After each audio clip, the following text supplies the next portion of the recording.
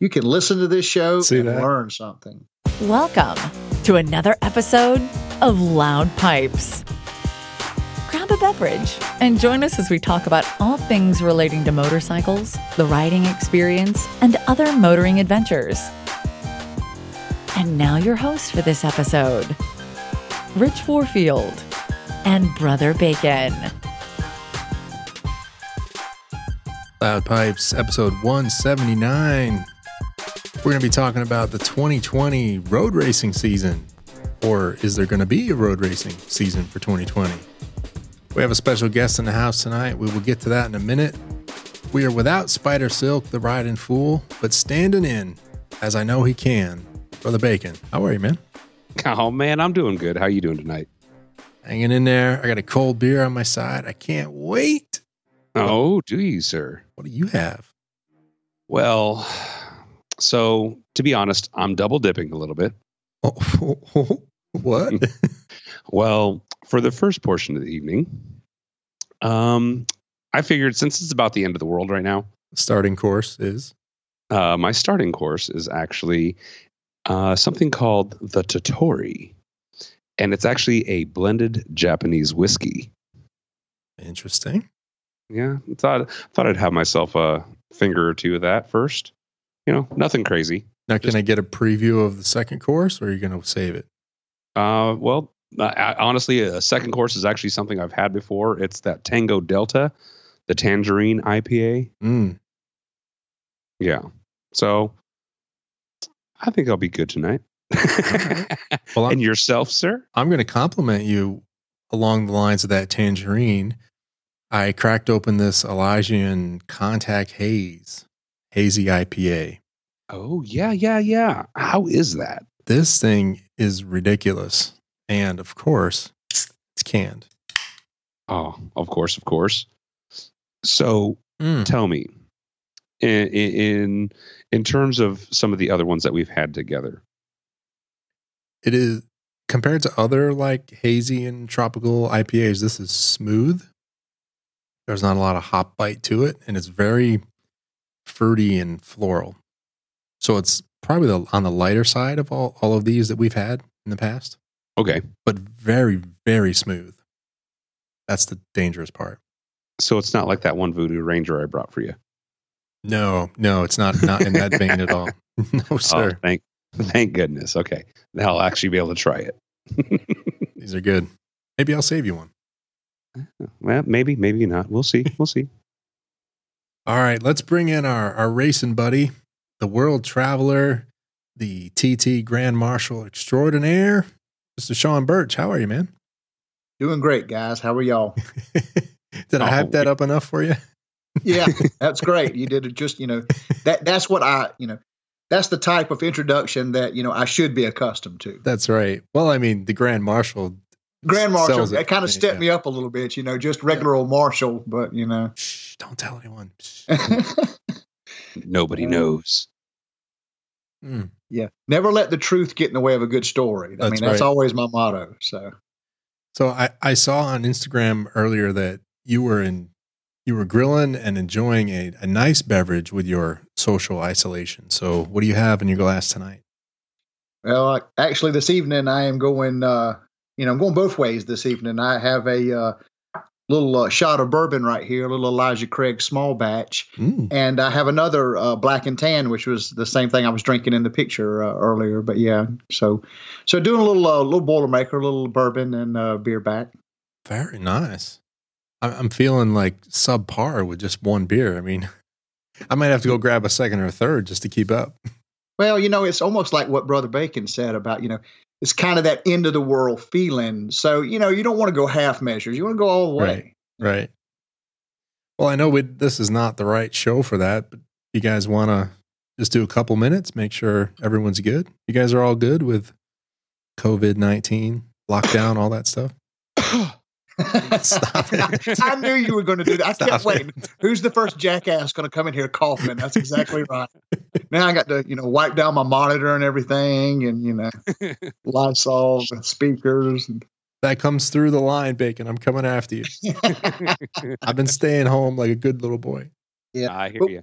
on the Birch compound, we're doing good. The wife and I are pretty much self-isolating. Because now we do get out a little bit. I've been riding the motorcycle, but by myself, not in a crowd. And she's been riding her bicycle. She did 50 miles yesterday and 25 today. So, but still self-isolating. So, by ourselves. But we're good. We're comfortable. We just, we've got plenty of supplies and plenty of stuff to keep us entertained. So if everybody will just kind of just stay at home and quit buying all the damn toilet paper up, calm the F down, just calm down, and then we'll all get through this together.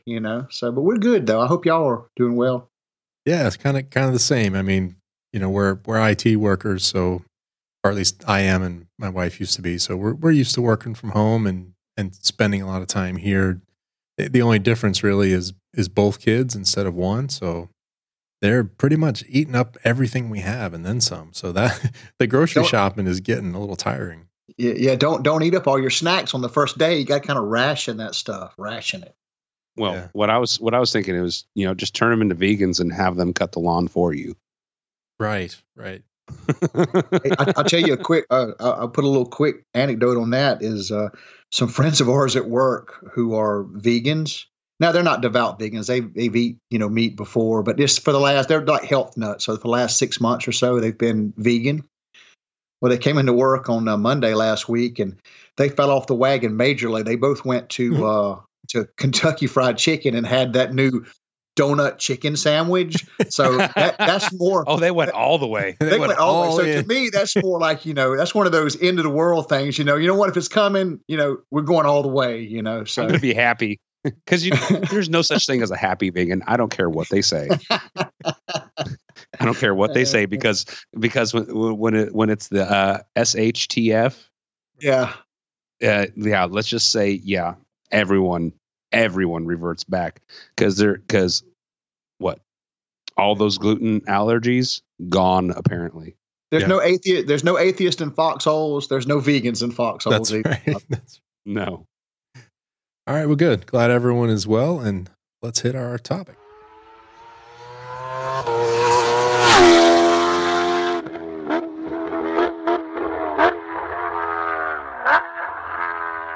The H2R at exhibition at the Isle of Man, and that's where we're going to start.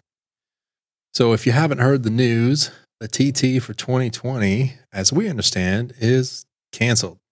Cancelado. Cancelado? I just said it. What? Just let him roll with it. It's okay. And this is only I'm trying to remember. I saw the stat. It's only like the second or third time that it's been canceled for something like that. Yeah, I can't remember the time before, but I know that it was canceled in 2001 because of the outbreak of the cow disease, the foot and mouth disease in England. So they were really worried about that making its way over to the islands. So the races got canceled for that. So I kind of saw this coming. I think you did too, Rich. Yeah. But we were all hopeful. But I mean, look at it from the Isle of Man standpoint. I mean, this is their bread and butter. This is where they make their money for the year.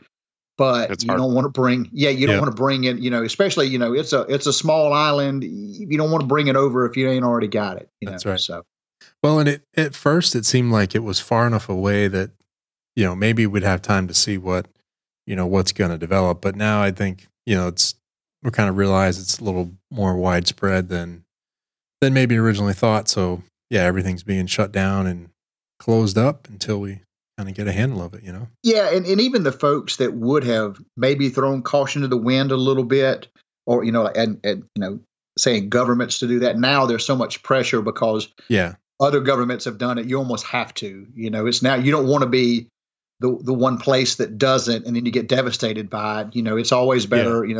The safe side in these kind of things. So I understand as disappointed as I am.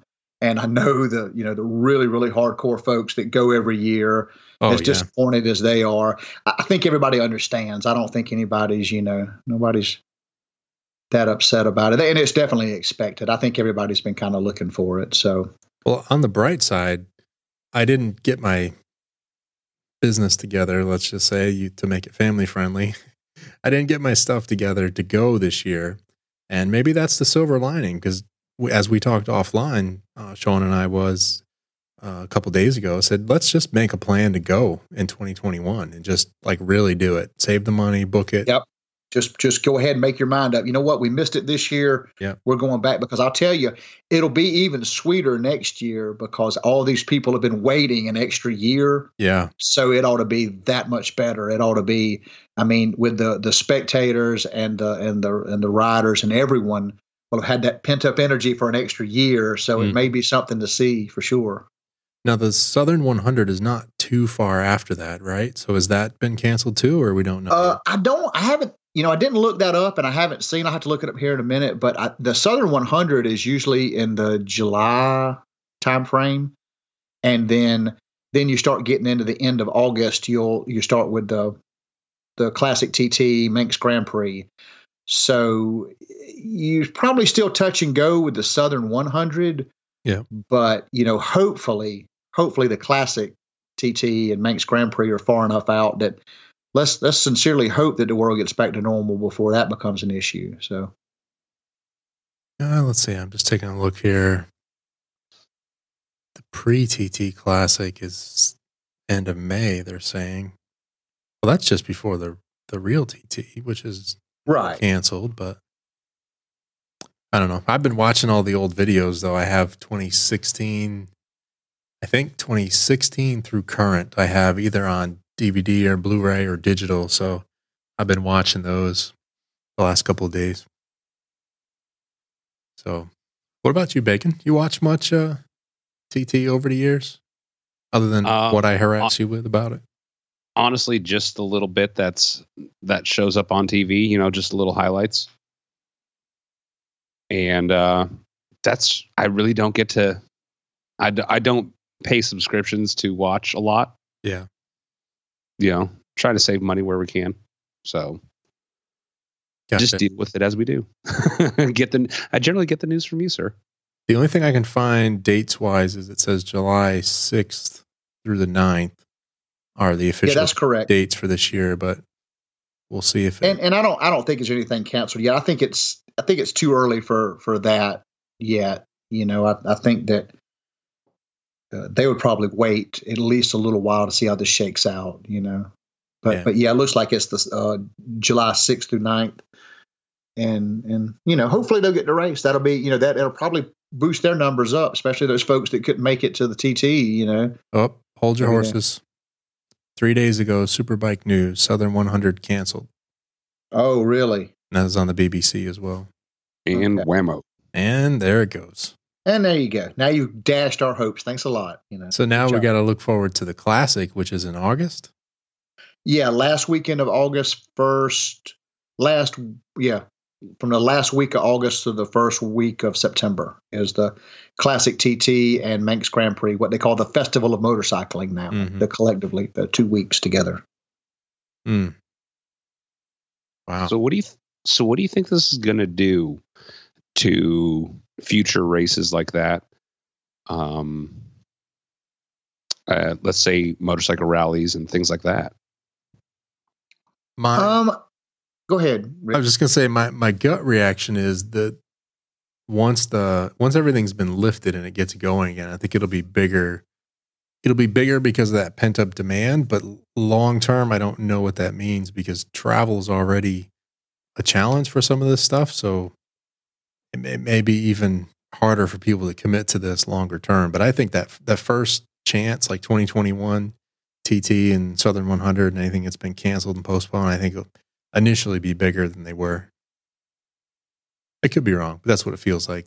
Like Sean said, the pent up energy and desire to go should make it bigger.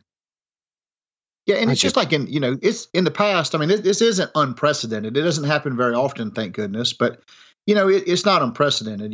They've canceled before. Events have been canceled, seasons have been canceled.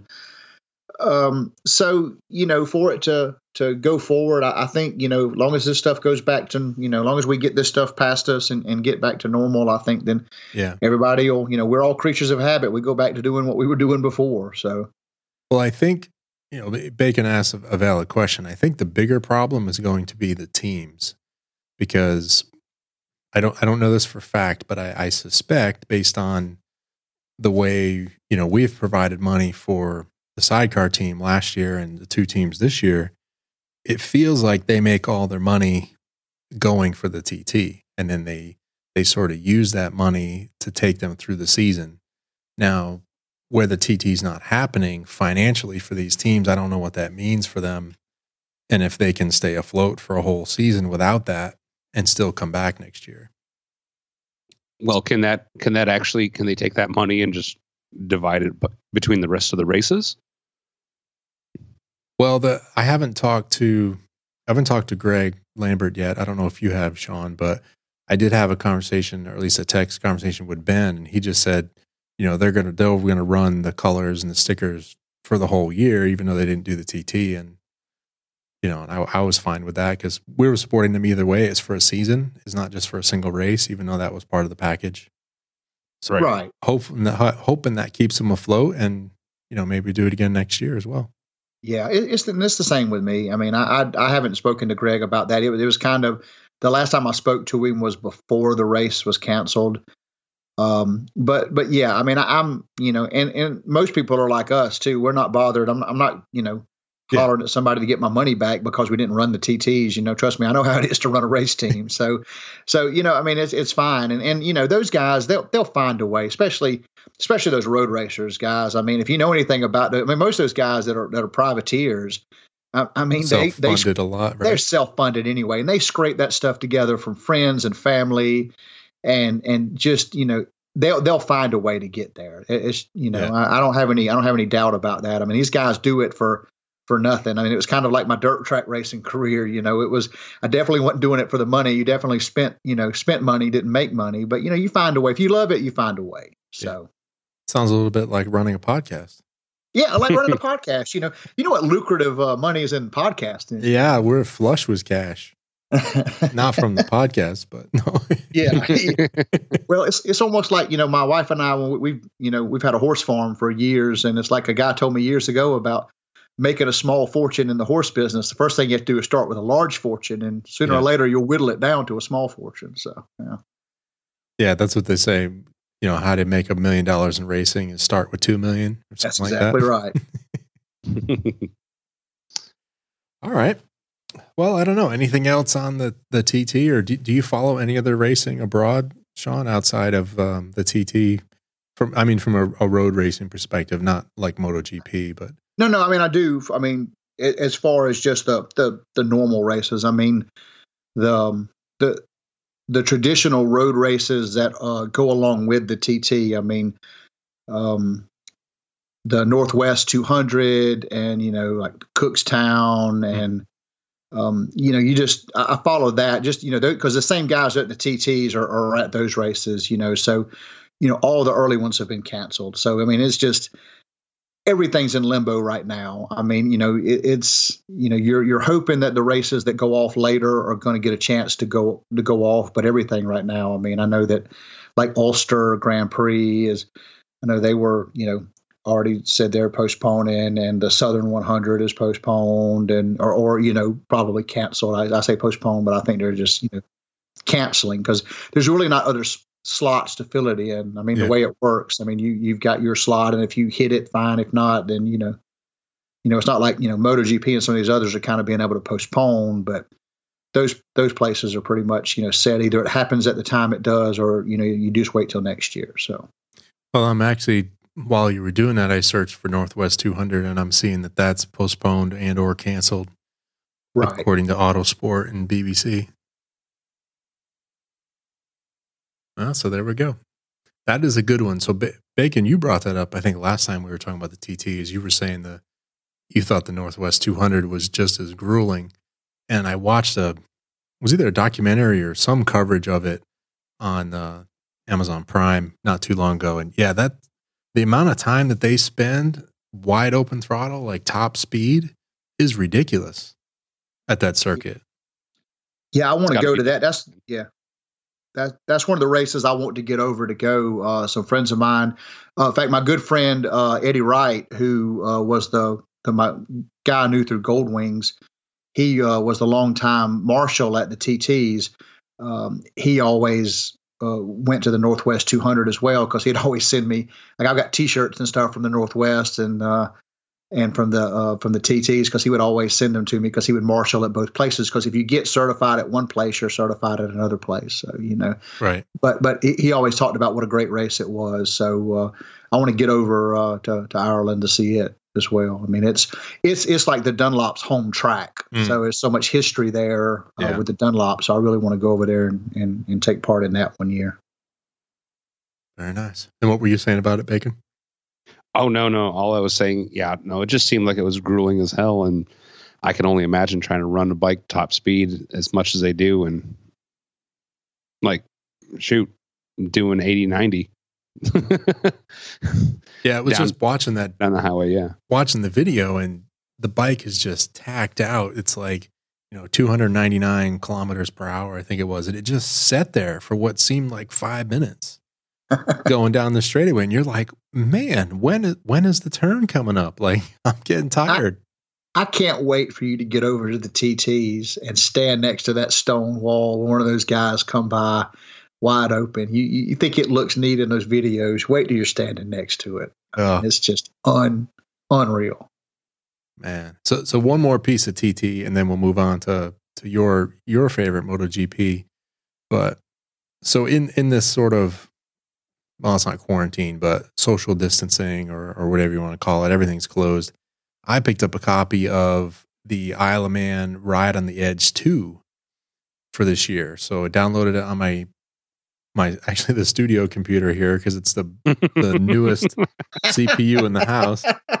And then I realized that the graphics wasn't that great, so I ripped it out of my old machine that I run iRacing on, put it in this one, and I could get about 30 frames a second if I turned all the graphics down and I ran it. And I got to tell you, playing this game now, I've done only just a couple laps at the TT at a pitiful time, and I can't tell you how many crashes. I'm even more excited to go, like, having played it a little bit, because I started getting in the zone where you get like tunnel vision and you're just looking for little specks on the road to figure out when to turn. I'm totally hooked. The famous quote that Joey Dunlop said, "There's a green blur and a gray blur. Try to stay on the gray blur." Yeah. Keep it on the gray blur. Yeah. Yeah, that's cool. That's got to be some of the most sound advice I've ever heard. All right, sir. So MotoGP, they started to kick off their season at Qatar, ran Moto2 and Moto3, and the big boys are all waiting until who knows when, right? Exactly. They it worked out.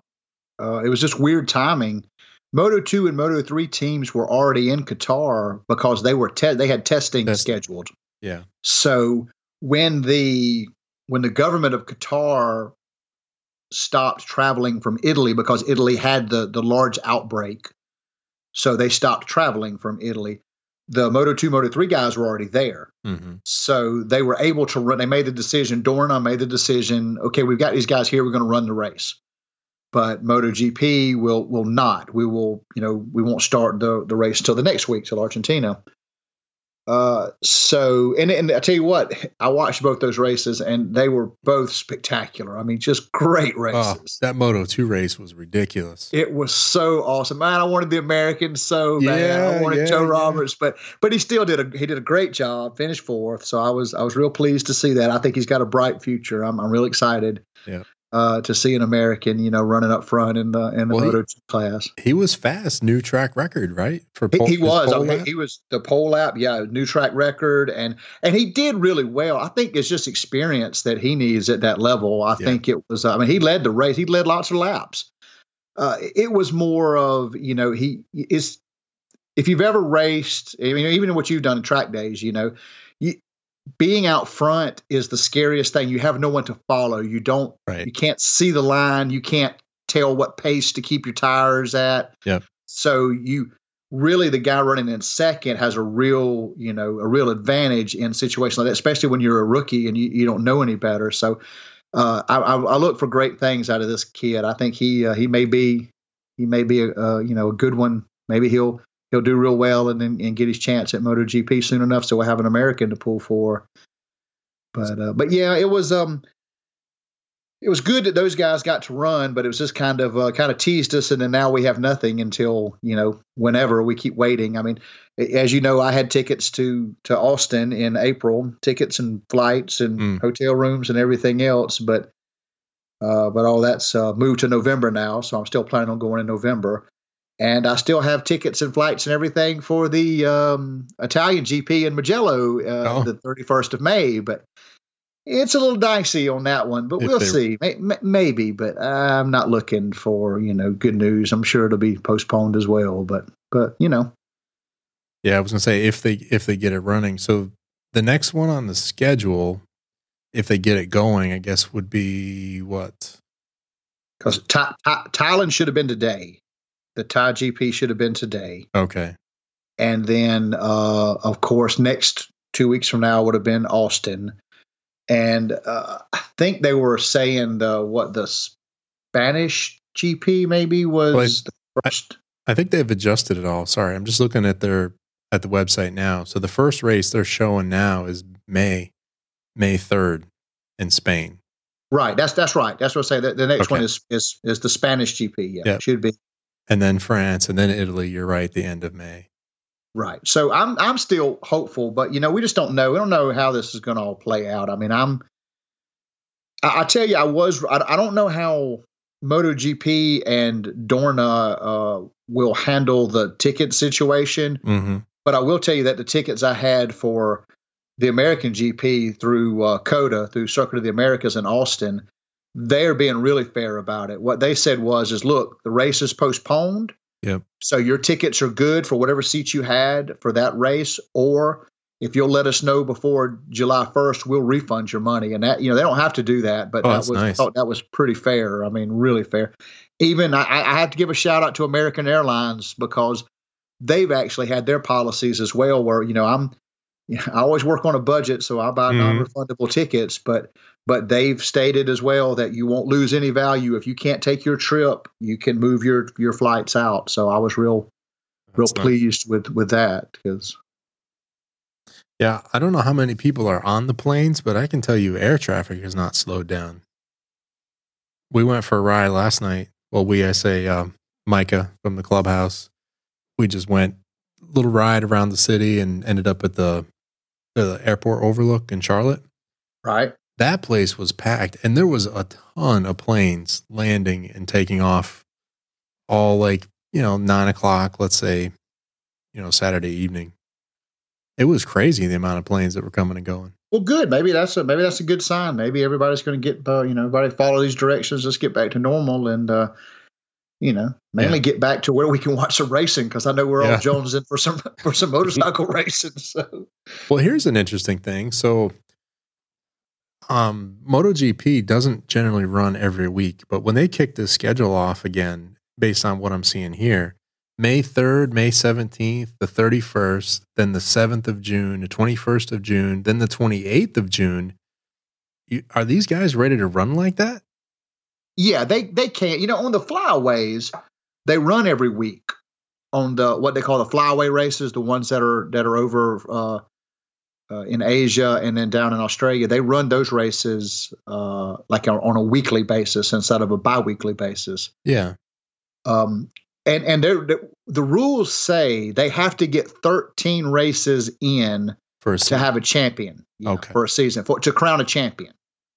I mean, basically, you can run as few races if you want to, but the rules say to crown a champion, to be made MotoGP champion, there have to be 13 races. So they're talking about, so they could knock a few of these off the schedule and just shorten it up. Yeah. They're talking about having to run every week, when it's possible. I mean, sometimes if there's distance, if there's so much distance between races, I'm sure that'll factor in. But the ones that's close enough, especially the ones that are in Europe, where it's pretty close, they'll try to squeeze those in. I mean, they've already said if they got to run till Christmas, they'll run till Christmas, is what they said. Well, yeah, because you're going basically Spain, France, Italy, back to Spain. That's the next 4, and then Germany and Netherlands. So yeah, they're not I guess they're not traveling around too far there. It's not like they're in Europe, then they're Asia, then they're coming to the US, then they go, Australia or whatever. Yeah, you got to look at the logistics of it. I mean, like you said, it's hard if you go from, Qatar, then the next race is Argentina, and then the next race is America. It's hard to do those back to back to back, in a week. But the European races, you can, and then they already do it when they do the flyaway races to Asia. They already do those back to back. And they were even talking craziness. I heard some craziness going on that they may do it like, how Moto America does now, where they'll run 2 races in a weekend. They've actually talked about if they had to do that to make a champion, they'll run 2 races at the same track, Yeah. Oh, but I'm pretty sure, I think that's kind of a far reach. I don't think that'll happen. But That just sounds grueling as all get out. I don't think you meant Moto America. I think you meant NASCAR. No. It's actually, is it Moto America or Moto America or World Superbike? One of the others, they run like 2 races in a weekend. I mean, because I know they do it at Austin when I'm there. They'll run a race on Saturday, then they'll run another race on Sunday, and they're not qualifying. Those are both races, points races. Well, there are 2 points races to every Moto America weekend and World Superbike. Yeah, that's what I mean is, but I mean how they do those is how they were talking about doing MotoGP if they had to get that number of races in. All right, time out. Sorry, maybe I don't understand. So MotoGP doesn't have a race 1, race 2 on their weekend? No. There's only 1 points race on Friday is kind of what they call test and tune. Or they have free practices. They call them free practices. Yeah. And then Saturday is free practice, and then qualify. Q1, Q2, and then Sunday is the race, points race for Moto 3, 2, and MotoGP. Yeah, I gotcha. So actually, they're the oddball because World Superbike and Moto America, they both have race 1, race 2, and they both pay points. Right, and they both have points. Yeah, correct. I knew that it was. I wasn't sure that it was both of them because I'm, granted, I don't watch a lot of World Superbike.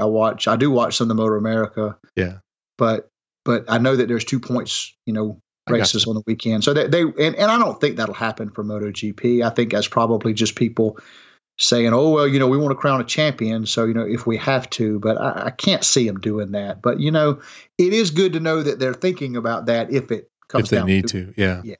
It's a good point. You just pay points for Saturday and Sunday, and there you go. Now you've had 2 events.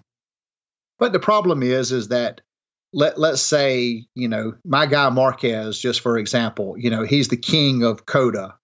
So, a guy that just dominates a certain track, or he's also, he's the king of a lot of the races, but like Saxon, if it's one of the races that just, those guys just dominate, that, or even like I say, let's say Qatar, where the Ducatis are notoriously, good at Qatar. Yeah. Then somebody will say, oh, well, if they run 2 of those, when that gives the advantage to Dovizioso, that he's such a dominant force at Qatar.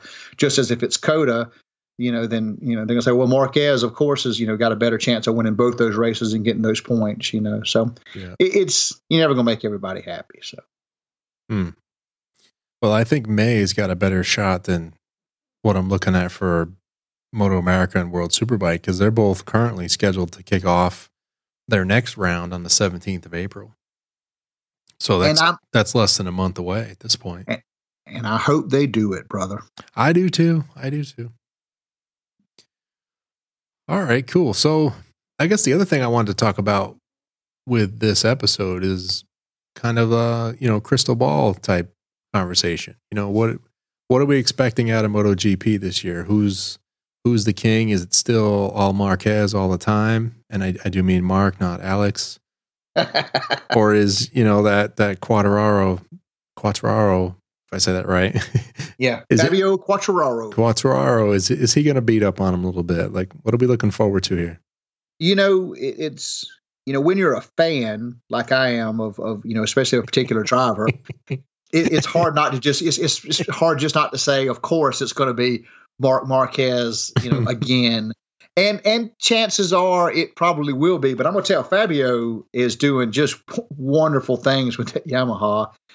And he looked so good last season. I mean, especially for a young guy and a rookie out there.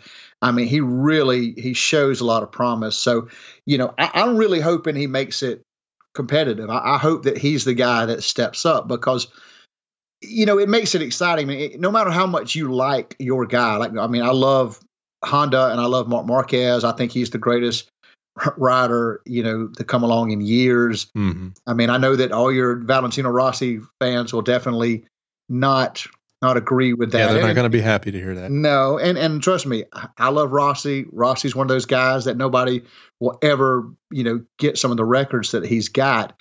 But he's like the rest of us. He's getting old. And Marc Marquez is the young guy in his prime. He's been there several years now, and he's, gotten his 8th championship, and he's still in his prime. And I tell you, this delay has actually helped him this year. Oh, yeah. Because he had that shoulder surgery. Yeah. More time to heal, more therapy. Yeah. And it's more time to heal because he actually, he had shoulder surgery. Sorry. He had shoulder surgery at the end of last season, but he seemed to recover from it better and quicker. And this year, it seems that it's been taking him a little longer. Even he's admitted that. It seems to have taken him longer. So, this delay has actually probably helped him. And I think he'll probably come back, better and more hungry for it. And he's probably going to do good. But I mean, if they've got Fabio's bike, dialed in, if they've really been using this off season, to dial that bike in for him, I think he's somebody to be reckoned with. I mean, apparently Ducati's got this new whole shot device. They had one last year, and they've even got a better one this year. Yeah, they got the ability to lock the rear suspension and lower the bike down or something on demand. Yeah, I've heard that, and they're talking about, nobody's protested it yet, but actually they're arguing that it might be. It might fall under the rule that you're really not supposed to change the aerodynamics of the bike. The whole shot thing, getting off the line is one thing. Yeah. Traction control is one thing. But when you start messing with the suspension, which may affect aerodynamics, you're not supposed to be able to do that. So technically, you could get him on that. Yeah. So, but we'll see. It's funny that nobody said anything about it yet, but we'll see. But so maybe Ducati comes out with, something that's just awesome and they really, make up a lot of ground. But Yamaha's really made strides this last season. And I think with Quartararo doing as good as he has been doing, I think it's going to be more of a fight this year. I definitely think so. Yeah. I think, Rossi has said he's happy with the power so far. And, if this ends up being his last season, I'd like to see him go out with a couple of wins. Oh, I would too. I mean, I like to see old guys doing stuff. You know me. I mean, he's just slightly. He's almost my same age, so I'm happy to see him doing well. I mean, and he is. I mean, he's just one of those guys that, I mean, it's like when you talk about NASCAR and you mention Richard Petty, or you talk about Formula One and you mention Schumacher or Senna. Those guys are just guys that are just Andretti, or like Andretti, or Mario Andretti. You're talking about guys that are just synonymous with the sport, and it's just and he's that guy. I don't think anybody will ever match the things that he's done. So I'd love to see him win some races. I'd like to see him do well, even if he didn't win some races, get some podiums, get up there, and and I'm really hoping it's his last season, so I can say I was at the Italian GP to see his last race. So that would be cool. So.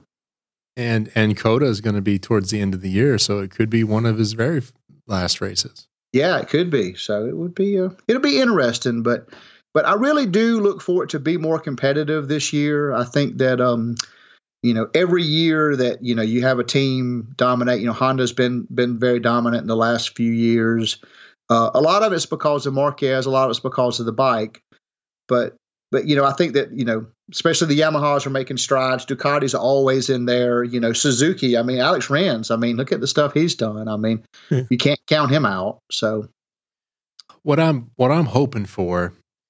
So I don't know if Fabio is my guy, but I kind of like his style. I don't know if that's the right word, but young guy. He's hungry. He's up there mixing it up, and he's not on the A team, if you will, because that's Yamaha's satellite team or.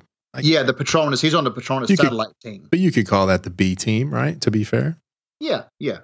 So, but he's still mixing it up front with that bike. So what I would love to see is just to keep him hungry. I'd like to see him get close to the title this year and then hop on that factory bike next year and just kick butt. Well, he's already got the contract. He's already guaranteed. Yeah, he does. Yeah. He's already guaranteed factory seat. So people are starting to, they're already saying, well, that's the writing on the wall that Rossi this is his last year. Right. But, it is.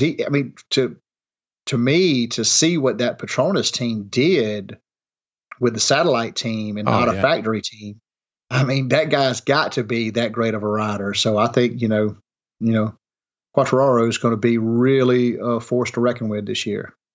He's doing for the team what Marquez does for Honda, because one of the races or one of the testing sessions, some people were saying that the Honda is almost unrideable, that it's Marquez that's making it look like a great bike.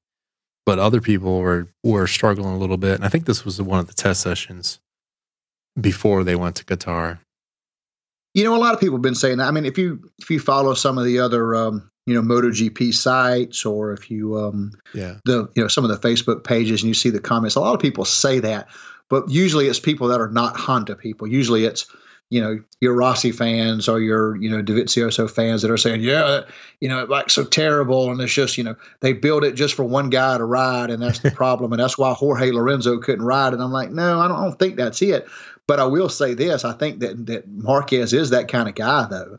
Yeah. I think he's one of those that he'll ride he'll make it a work. Bike. Yeah, he'll make it work, instead of, you got guys that just can't ride a bike unless it's just absolutely perfect, unless everything's done. You just put him on it, and it was he'll do. It was funny. I was just watching. If you've got the MotoGP Video Pass, anybody can have it right now because it's free, because there's no racing. They're letting everybody have it for free.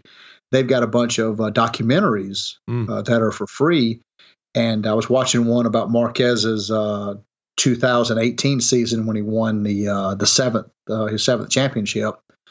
And he had an interview with him and Mick Doohan, and it was funny because even Mick was saying that just watching him's going, he was wondering if he could have been competitive on the 500cc two-stroke like Mick won all his championships on. And Mick said, "I've seen you ride. You would beat the pants off me any day of the week." He said, "You could get on that bike and ride it because you can ride anything." And Mark's kind of laughing about that, but it's true. If you watch that guy ride, you see that guy come out of situations that everybody else would wreck in. Yeah. And what I've always liked about him as a rider is you watch him, he'll fight it until the last minute trying to save it. Yeah. And then if he does end up in the gravel trap, that guy is quick to get up, pick that bike up and try to get it back out there. Where if you watch, watch Dovizioso wreck or Jorge Lorenzo or those other guys. Oh, they throw their hands and they shake their hands at the crowd and they grab their helmet and they walk off. But not Marquez. He wants to get that bike back going and wants to get back on the track. But yeah, I'm glad you mentioned those documentaries. There was one part of that where he was doing rehab and he was getting on a bike for the first time, and it was a real small. I don't even remember the size of the bike, but it was a real small bike, but it still looked like his road race bike. And he was out on this practice track, and you could see even on this tiny little, low powered bike, he was still digging, trying to improve. He still wasn't happy with himself, but he still looked amazingly fast, even on a test track, weeks off of surgery, basically. So that hunger and the drive to always do better is, right. You can see it in everything he does. I'll tell you the other thing, if you'll watch and you'll notice, Marquez will wreck more in practice than any other driver out there. And if you want to know why, it's because he wants to push that thing to the limit to see where the limit is. Right. How you find where the limit is you go until you cross it and you lose it. You low side the bike and you lose the front end or the rear end and it wrecks. well, then okay, I can't That's go it. quite that far. That's it. So I'm convinced that's part of his success is he's not afraid to do that now. If you do that too many times, one day it bites you. But for the most part, he's not scared to go out there and find that limit. And then he knows take it right to the edge. Yeah. Nice. Well, there you go, Bacon. I didn't know it was free because I feel kind of stupid now. I bought all the video passes this year. Me Moto too. America, Hey, MotoGP, World Superbike. As well, brother. I love it. That's bad irony for you right there, man. Yeah, they're not getting a nickel next year. Forget it. Forget it. Forget about it. Forget about it. But the kids like it. I mean, they at least MotoGP, we can pull it up on the Amazon TV and they can just watch whatever they want. We can do Moto America as well and World Superbike, but I have to open the browser. But it still works. It's still a good experience. They stream well. The content is good. And, I think Chris Geist told us this before, like the coverage of MotoGP is just head and shoulders above the rest of them. And it is. But there's still something about the World Superbike racing that I prefer. And I followed that closely for, I think, 3 years now. So Moto America, I watched every race last year. We attended one. And I think World Superbike I've been following closely for about 3 years. So a little more invested there, maybe. Yeah, and we talked about it last year. I mean, I think the biggest thing is that, and I know why you like the World Superbike and Moto America, those bikes look like the ones you can go to your dealership and buy. For the most part, they are. I mean, you can buy those bikes and you could go out and ride them. And it's like watching NASCAR versus watching Formula One. And I mean, we all know that NASCARs aren't off the showroom floor anymore like they were back in the 50s. But still, they look like, the cars you can go buy, the Fords or the Chevys or the Toyotas, you can go buy, and they look like that. When a Formula One car looks like an alien spaceship, but man, they're fast. So that's the difference between Moto America and World Superbike or, British Superbike or whatever the other ones are versus, MotoGP. MotoGP is the absolute cutting edge. Pinnacle, of millions and millions of pounds and euros and dollars spent on, building the ultimate, but two-wheel rocket. I'm appreciating both. I really enjoy the top shelf racing and parts, if you will, for MotoGP. But you're spot on with World Superbike. I look at those bikes and, it's not that much of a stretch to think I could go out and buy all those parts, and I could have that bike if I really wanted to throw all my money into it. Your bike's almost there, man. Your Yamaha's almost there. Man. Yeah, right. You're almost there. You got those fancy racing stickers now. You don't have a kickstand anymore, so I've heard. I mean, hey, you're there, dude. I got all the right stickers. It even says Moto America on it. So. See, I mean, look at there. I mean, that's you're already there. Got the Go Fast stickers. I mean, we used to when I used to dirt track race years ago. To be more legit, what you do is you'd find somebody in racing that you knew, and somebody in like, Bush Class or something like that. They have what they call contingency packs. All the little stickers that you put on your cars. Yeah. If you win and you've got those stickers in your car, you get so much money or something like that. So you get one of those, and you put them on your car, so you'd look legit, man. All these, crane cams and, hooker headers. And, Edelbrock. STE. All that stuff. Oh, yeah, Edelbrock. Yeah. Too funny. That's because each sticker provides +5 HRSPers. There you go. That's it. So the more you get, the better you are. That's right. Let's see.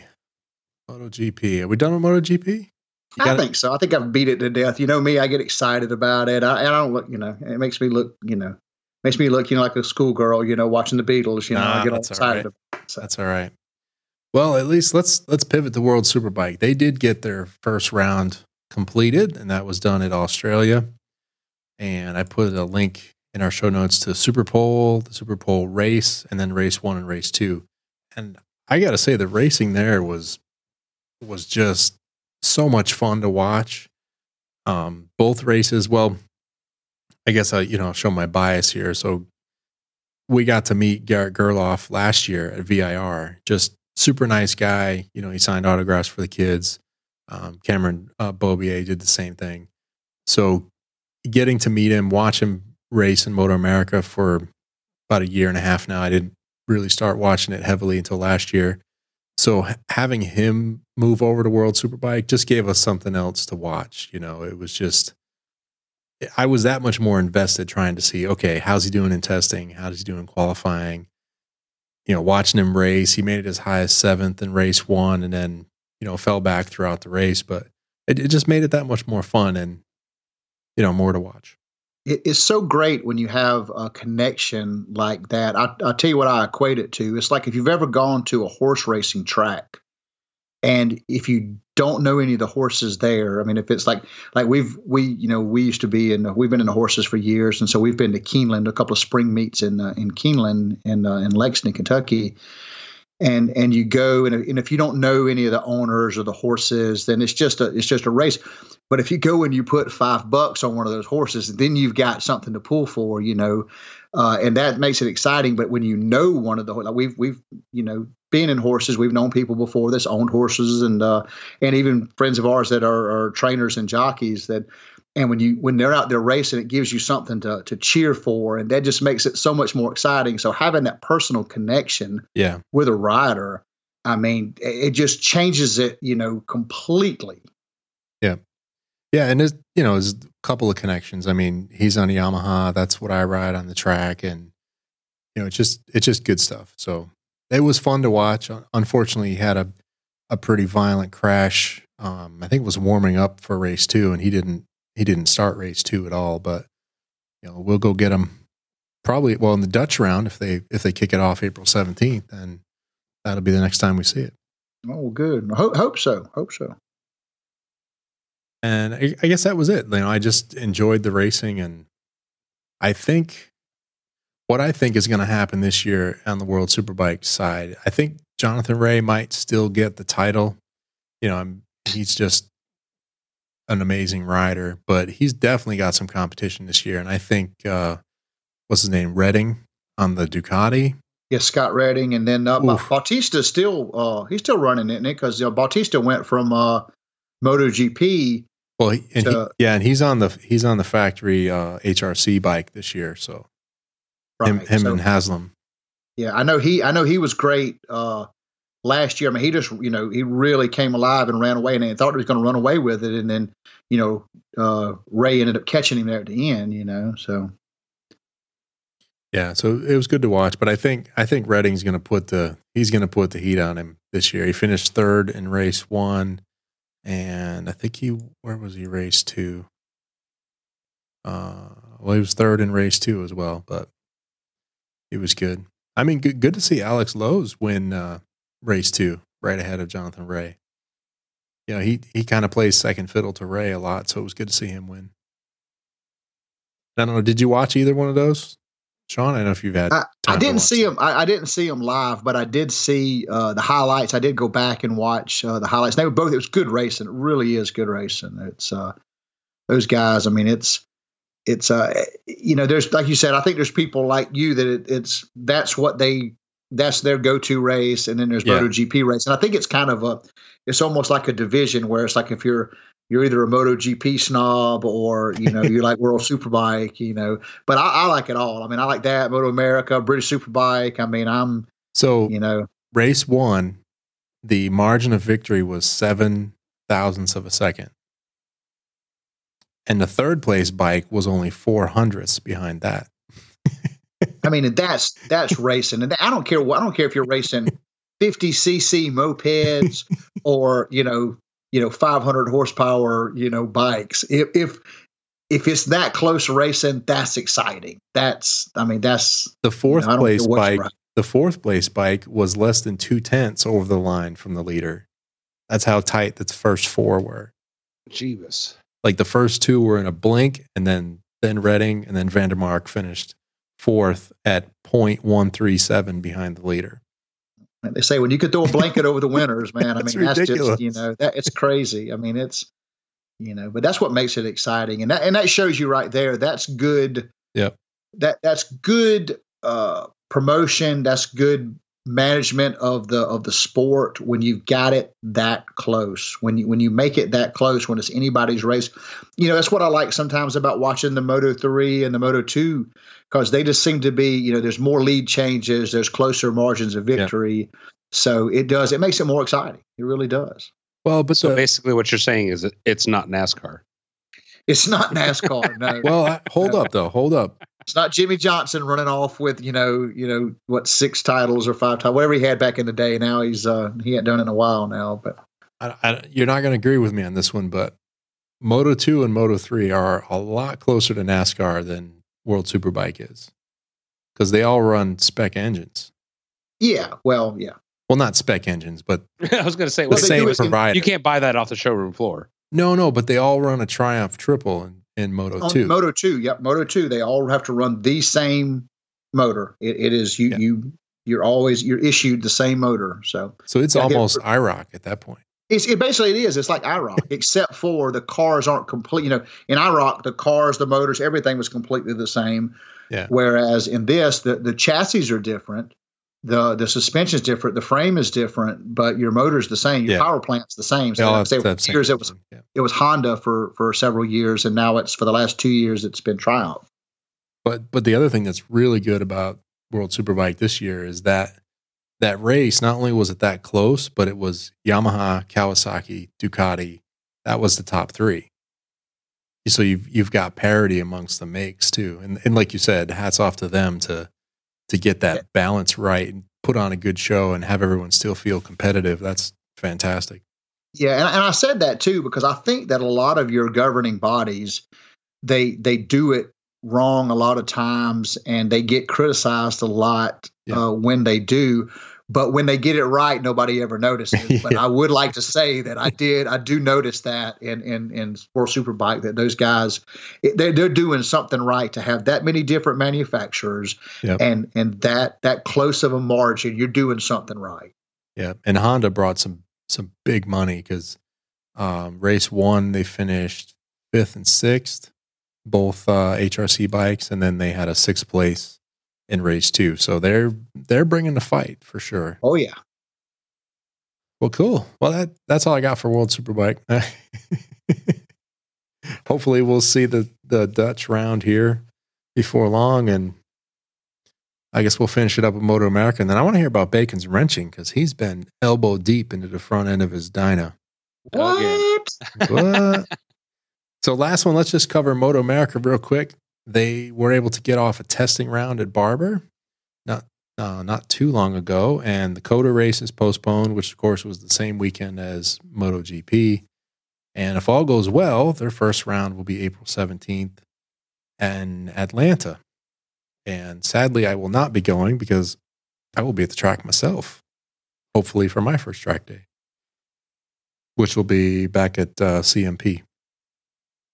I'll say this: if they go off on the 17th at Atlanta, and I haven't been able to watch any racing since then, I may drive my happy butt to Atlanta. I may get on a bike and ride to Atlanta to watch some racing in person. So yeah, if by some strange force in the universe the Atlanta race goes off and the track day is canceled, then yes, I will be in Atlanta as well. Yeah. Okay, we'll do that then. We'll set that up. I'll take my me down there and enjoy some racing. Yeah, that's it. Moto America, I guess what I'm looking forward to this year is just more good racing. I'm not going to bemoan, the factory teams going away, because the factory support is still there. All the same riders are still there. I think the field will still be strong. I predict Yamaha will still probably come out on top, although I don't know. Suzuki was really good last year with Tony Elias. And that's the other thing. So, Mr. Birch, the bike that Tony Elias raced last year, they put it up for sale. So that was run by Team Yoshimura. They put it up for sale on, I forget the website, but you could have bought that bike for $60,000. No way. I kid you not. It was up for sale, $60,000. We could have went Loud Pipes Racing. I mean, serious Loud like Pipes serious, racing. Legit racing. Serious, right? legit, not just a sticker on the bike. I mean, an actual race team. We could go broke together. We could all go broke together, get some young punk to go out there and, tear up the bike, but just go like crazy, That's right. But, it would be great. If you've ever watched the movie Rush, with the one about James Hunt and Niki Lauda, the big Formula One 1976 season, and the guy that sponsors James Hunt in all when his first year of Formula One, the Lord Hesketh, we'll go and spend all this money, and then in one season he goes almost broke, so that would be us, except for we wouldn't start out with the money, right? So, yeah. You start off broke. We start off broke, and I got most of it left, so there you go. So. Yeah, my wife would never understand, but I was telling her, I'm like, look, you don't understand the pedigree of this machine. Like, I had read they probably spent upwards of $200,000 to $300,000 putting that bike together and bringing it to the track. And if I could put that in the garage for $60,000. But you just described how racing works. I know. You took something that you spent about $500,000 on, and now it's worth $60,000. There you go. You've just done race math. Math 101. You've done race math 101. There you go. You spend $500,000 and it's worth $60,000. Look at there. That's like hot rod. Back when I was a kid and we were building hot rods, my dad owned a service station, and you built hot rods. You'd spend $10,000 and you drive it for a couple of years, and you get ready to sell it, and you'd be lucky to get $2,000 or $3,000 out of it. Yeah. So yeah, you're right. Right. But as a collectible, I just thought that would be a hoot to own that. You would be the coolest kid on your block, Rich. Yes, you would. Can you imagine like rolling that baby out on a track day? I mean, even if you just buzzed a couple of laps with it, I'm not talking about riding it all day, but just like, seriously, I know. You just take that off the trailer and it'd just be like moths to a flame, There you go. Yeah. Cool. So yeah, you're going to watch some Moto America this year? A little bit? Yeah, I said I was. And, I'm hoping that, we've been so starved for it now that we'll probably watch anything that comes on. If we can see kids down the road racing, push bikes, we'll probably do that as well. But yeah, I'm hoping to watch some Moto America. I really look forward to the weekend at COTA, in April when we go for the MotoGP race to see the Moto America races, because they're so entertaining. I mean, and those guys are. To me, it's just more evenly matched. It really is. It's a lot more evenly matched, and it's from the whole field from front to back. So, but yeah, I'm hoping to get some Moto America in this year as well. Yeah, Atlanta will pass us, I'm sure, but I'd like to go do VIR again, and I don't know if I can get another one in this year, but VIR for sure, and Atlanta if we can pull it off, and maybe Barber towards the end of the season, if that's still the season ender. I don't know where they're slotting in COTA at this point. Well, where's the VIR race? What time of year is it? It's in May. In May, okay. Well, maybe if nothing else, if the Atlanta race doesn't go off, then. Yeah, maybe we'll make plans for if it goes off, then, and hopefully I get to take my trip at the end of May and go see the Italian GP. But if not, then that's a possibility. Well, and Moto America is returning to the Brickyard this year. Oh, sweet. As well. So that one is going to be, let's see, what is the date on that one?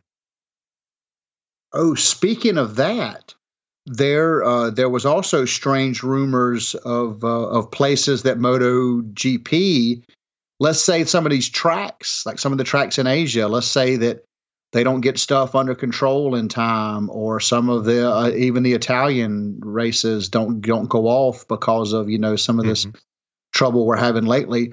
They're saying, well, what tracks exist still that can host one? And they talked about Indy could run you could run another GP race in Indy, and they are Laguna Seca as well. So that's right. Hey, I'll spend some money and fly to a couple of races in North America if they'll have them on here. I'd love to. Yeah. So it's called Moto America Superbikes at the Brickyard. It's going to be August 21st through the 23rd. Well, that's cool. That's have to check that out. Yeah, I could make it up there, but we'll see if anything gets going this year. It's been crazy. Let's hope so. think positive thoughts, my brother. Positive thoughts. That's right. All right. Well, let's transition a little bit, and we don't have anyone to thank specifically for episode 179, but of course we do have Tim on the monthly support, so we appreciate that. And if anyone finds some value in the show, you just head over to loudpipes.net/donate and drop something in the bucket there. We would appreciate it. And Bacon and John and I, we decided last week that, while the social distancing and quarantines and whatever is going on, we're still going to try and do the show weekly. So we're not traveling as much, except for John this week. But we're going to try. First week, John falls off. First week. Try and bring you something weekly and just, a little more content for everyone, while we're all getting through it. And see, I missed the button again.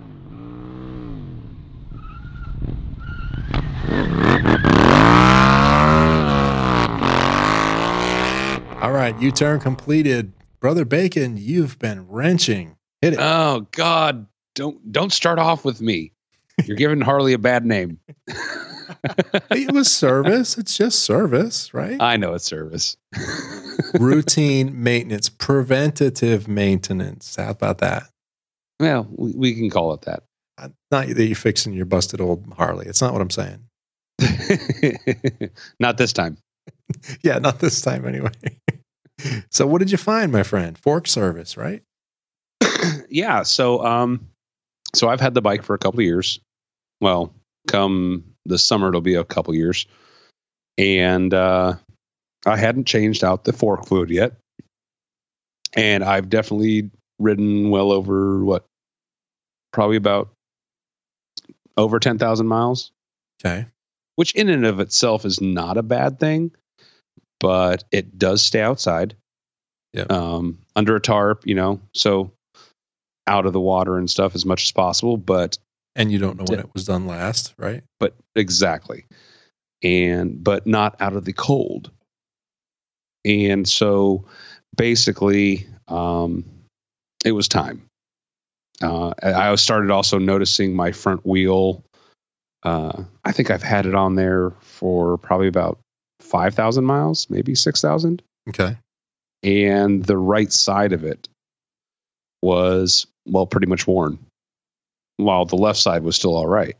So it just wasn't not tracking correctly. So I was like, okay, maybe it's just a fluid. Maybe it's just, your spring rates are just that much off. So yeah, so I started tearing it apart. Guess what? I've actually found out what the problem was. I know, but I'm going to pretend like I don't know. What was it, Bacon? You have one arm shorter than the other. Aha. Aha, exactly. Smart man. Thank you, Eileen. Yes, no, I guess whoever had installed the fork legs, they were almost an inch apart. Not an inch, almost an eighth of an inch. Is still under an eighth of an inch. Yeah, but one not much of a difference. Eighth of an inch higher in the tree than the other. So I'm gonna say, if it's a whole inch apart and you didn't notice that, then you've got some problems there, brother. It looks all gay to me. Looks good, man. Let it rip.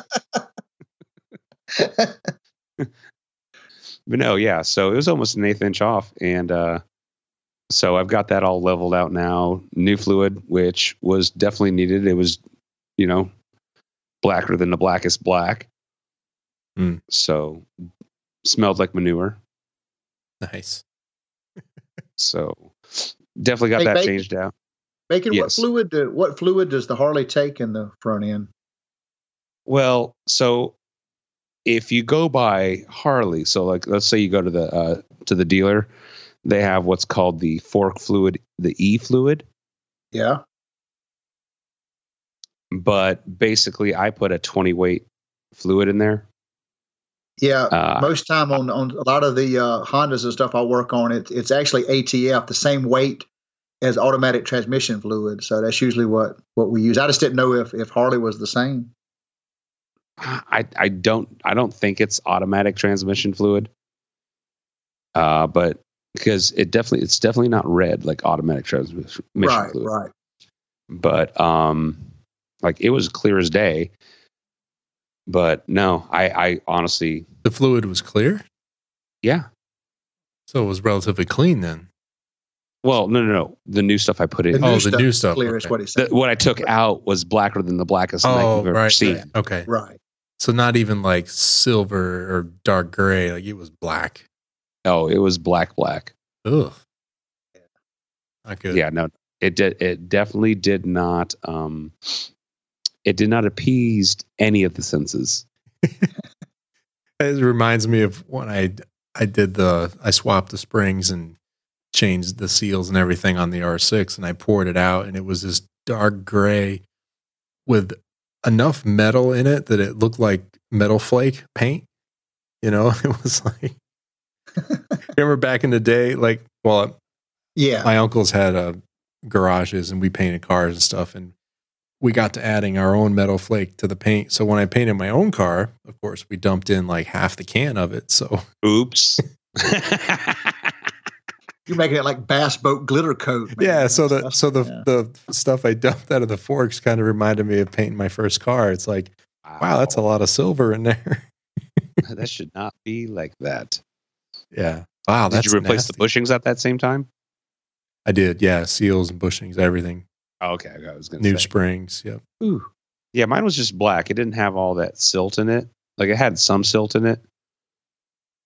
And I think, should I keep the bike long enough to do another one? Yeah. I will change the bushings that time, but I didn't feel like it was necessary this time. And the seals were good. You didn't have any leaks or anything? Oh, no. I've actually checked that probably at least once a month. Good. Since I've owned it. So, and nothing's wrong with it. So all back together or still working? All back together. I'll tell you, I know I already told you, but hey, Sean, have you ever heard of triple segmented springs? I can't say that I have. Triple rate forks, right? Or triple rate. Yep. It was now, a you're talking rate. about like progressive springs. I mean, like they have different levels. There are different amounts of springiness, if you will. But yeah, it's called like progressive. Yeah. But for the most part, either it's just like one big spring, right? Or the coil gets tighter down towards the bottom, or they'll have like the helper spring on the top. Yeah. No. This is 3 segments. Oh, so it's actually 3 separate segments inside of 3 separate springs inside of it. Correct. Oh, well, I know that I've never dealt with everything. I've always been one piece. But like I say, if you get progressive springs, then they're tighter coiled at the bottom or the top, and then middle, kind of in the middle, and then looser at the other end. So, but no, never 3 pieces. No. No, yeah. That was, so I pulled these apart, and that's exactly what I found. I was like, why? I was like, why are there so many different parts to my springs? Because I was looking at it and I was like, wow, it's a top out spring for the top out spring. Well, are you sure it's supposed to? Are you sure it's supposed to be that way? Is my first question. Well, yes, because there's actually like these little cast aluminum spacers in between. Oh, okay. And actually, so with these, I was reading up on how they do it. And so for like a stiffer feel or a softer feel, you flip just those spacers. Ah. So they'll bottom out quicker, or not, or they'll have more travel. So basically you're telling me, and this may not mean anything to you guys, that a Harley front end is built like a Browning A5 shotgun. If you don't know anything about a Browning A5 shotgun, it's spring operated, and how you change it from high brass to low brass shells is you take it apart and you move the spacers from one end to the other. And so basically, yeah, you're saying that's interesting. I did not know that. I've learned something on today's show. Look at there, boys and girls, you can listen to this show and learn something. Well, not all Harleys are like that. Some Harleys actually come with a single cartridge in them. Some of them do. So was this an upgrade? Can you tell? Like, is this? Yes. No. This was an upgrade. This was an upgraded spring. Okay. Come from Works Shocks. So interesting. But it's just the internals, the outside housing and everything is the outside housing is a Showa housing. Yeah. So interesting. Yeah, and after you sent that, I've done a couple of searches for Works triple rate shocks, and they even make them for automotive. I've seen several of these with, actually, no, this is a Blaster. But yeah, there's 3 different spring rates all stacked on top of each other. Was segmented though? Yeah, segmented. This is a wow. I'll send you a link to it. Wow, that's kind of crazy. Yeah, these are external, so you can see them. I sent that to Sean, not you. Anyway, you'll get it. Jeez. Someday. But there you go. Oh, that's cool. Very cool stuff. Then so we all learned something new. Test ride or not yet? Oh yes, no. As soon as I got it done, I took it out.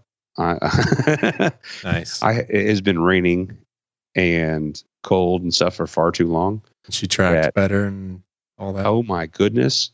Well, so I figured the best way to break it in and see if I got everything tightened up correctly and whatnot was to go to the nearest big parking lot and do some practicing. Figure eights and right.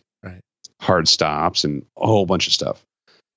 Did that and held up great. And I actually went from one end of the parking lot to the other end, no hands, and just to see how well it was tracking. Nice. And straight as an arrow. I was like, holy crap. I actually did it. Very cool. Very cool. Any other work on the bike or just the forks? I guess that's enough. New tire, of course. New tire, yeah. But apart from that, no, nothing else has been done. Very nice. Yeah, I haven't done much here. Let's see. All I did was wash both of the bikes recently. Ooh. And then what else did I do on the R6? I think that was it. Oh, I installed spools on the rear. I've got a new rear stand coming that's a spool variety and not the generic one. So that's a little smaller, a little lighter. I'll take that one to the track with me. Yeah, and you did the deletion of the kickstand, and then there was a couple other things I saw. Yeah, Instagram you did. Kickstand is gone. New braided brake lines in the front. You deleted the turn signals too, didn't you? All gone. Yep, turn signals all gone. Track bike only. Track bike only. Yeah, turn signals are gone. All the headlight housings are still there, but they're unhooked. All the wires are tucked in under the dash and secured away. VIN plate gone. Wait. Yeah. Oh, wait, not stolen. Okay, that's right. Yeah. That's different, Bacon. Plate's gone. But yeah, I can't wait. I'm going to take it out. Once I get the trailer licensed, I'm going to take it out to a parking lot and I'm going to, give it a good little shakedown, do some good figure eights, work on some overall track positioning and things like that. You need to find a friend at Michelin and get out on that Michelin test track down in South Carolina. And that's what you need. There we go. You know anybody? I got a few people that used to work there. I don't know how much pool they got down there anymore, but it's apparently it's a lot of fun to ride. I'm still going to give it up to Rich and be like, you know what? Your shakedown should definitely be a whole lot of slow test riding. Oh yeah, for sure. Because a lot of that bike was apart. So yeah. When I saw how much of that bike was apart, I was like, oh, Rich, can you do that? That's a definition of shakedown. That's why you're supposed to do it, easy does it. Make sure no parts fall off of it, when you ride it on that shakedown run. Yeah. And then you break it loose. I've ridden it up and down the street. So enough to know that, it tracks down the road, it goes and stops. It's got the basics. Now we need to make sure it's all solid. Get it up on one wheel, both ends. Make it faster. That's all you got to do. Make it faster. Wheelie stoppy. Let's see. I also bought some new gear. I've started wearing my new track boots. So I wore them the last time I commuted to work, and I wore them out Saturday night. So those are real comfortable. Those are going to break in nice. And the only thing is I've got to adjust my shifter because it is really awkward to get my foot under the shifter. Now, is that because of the boot? The boot's a little thicker and they don't pivot. They have this exoskeleton on the outside. So it's almost like a ski boot. Like your ankle doesn't really bend. You can't get any movement sideways. Yeah, you kind of have to just rock your knee forward to get your foot down under the shifter. Yeah, I got a pair of CD adventure boots because I've got the new BMW Adventure Tour, so I got a proper pair of CD adventure boots, and they're the same, almost the same way. It takes a little getting used to because you can't feel the shifter as well and the rear brake as well. Yeah. So it does take a little bit of getting used to, and sometimes you do have to raise your shifter up a little bit to get your toe under it. Mine, I've made do without moving my shifter, but it is weird, being like you said, it's almost like a ski boot. Yeah. But that's what it's for, though. It's for that if you do go down, you want that support, you want that protection for your your ankle and your foot and your calf. So. Yeah, so quick question. What'd you get? The boots? You said a BMW. Oh, yeah. That was back in, I don't know if you didn't know that or not. Back in June, I bought an 04 R1150 GS Adventure off a good buddy of mine. Yeah. I just love it. I'm going to tell you, it is by far my favorite bike in the stable these days. It is just so much fun. So I put several. It's not great at any one thing, but it's good at everything. Well, here's the thing: it almost is like that. But it really is. It's almost good at everything, though. The thing is it's good at everything. It's as comfortable going down the road as my Goldwing is because of that telelever, panel lever suspension system. Just soaks up the all the bumps in the road. I ride gravel roads around here on it, and it does just fine. I've taken it, to the mountains and back. I rode to Overland. I rode to Overland Expo in October. Rode up to Virginia. I did 400 miles each way on it, and I mean, it'll just eat the miles on the interstate. I've taken it to the mountains several times and through the twisties, and it's awesome. Now it's tall, like all adventure bikes. It's tall. And it's awkward. I've dropped it a few times because it's just, I'm not short. I'm 5'11", but it's awkward and it's top heavy, especially with that big adventure gas tank on it. It's got that huge, 7.9 gallon tank on it.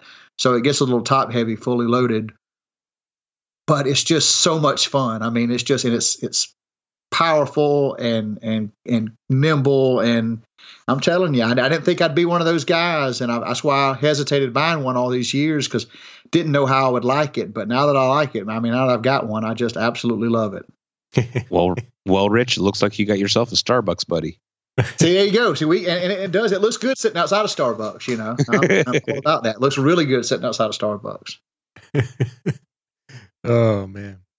Oh, speaking of coffee. So Chad turned me on to the Black Rifle Coffee Company. Yeah.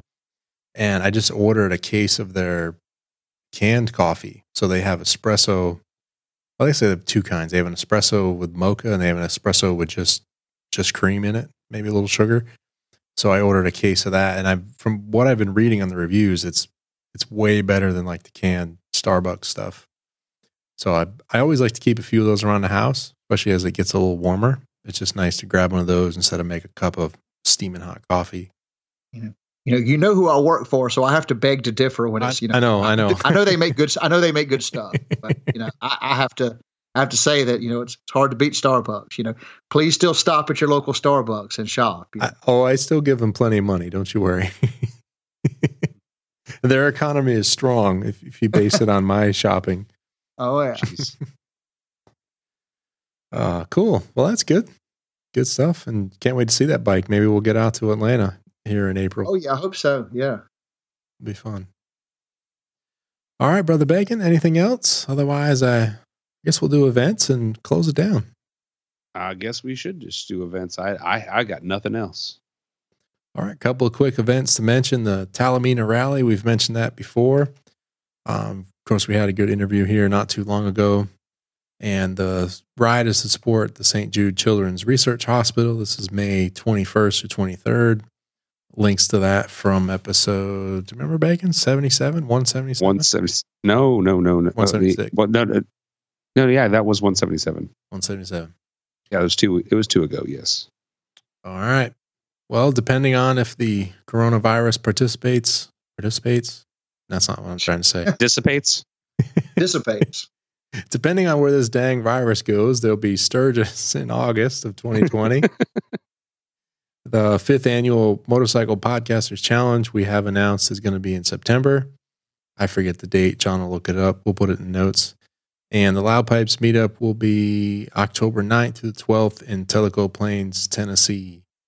Woo! Woo, woo. And let's see. Notes of this show can be found on the old website, loudpipes.net/179. We'll also have some links in there to Mr. Birch and his travels and shenanigans. We have links there for feedback. You can subscribe to our show and links to our social media. Brother Bacon's been posting some photos lately, so that's pretty cool. Maybe a couple things. And if you found some value in this show, please consider supporting us at loudpipes.net/donate. We appreciate that. Leave us a note. We'll read it on the show if you're interested. Thanks again to Tim for his ongoing monthly, and anyone else that supports between now and then will get credit for the next show. Yes, thank you, Tim. All right, Mr. Birch, we appreciate it again. Thanks for hanging out with us. Hey, always a pleasure to be here. Thank y'all for having me.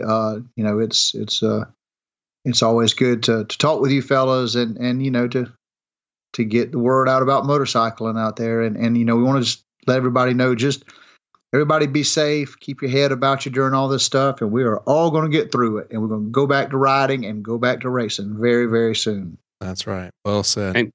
And keep the F away from people. Yes. Keep away from people and stop hoarding toilet paper. Stay away from people right now. Stop hoarding toilet paper. All right, Brother Bacon.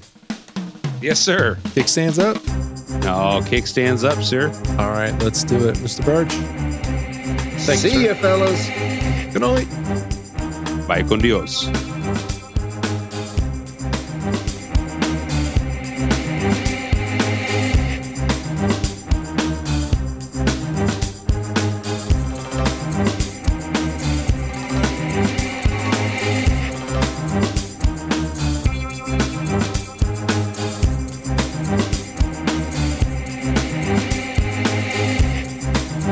Thank you for listening.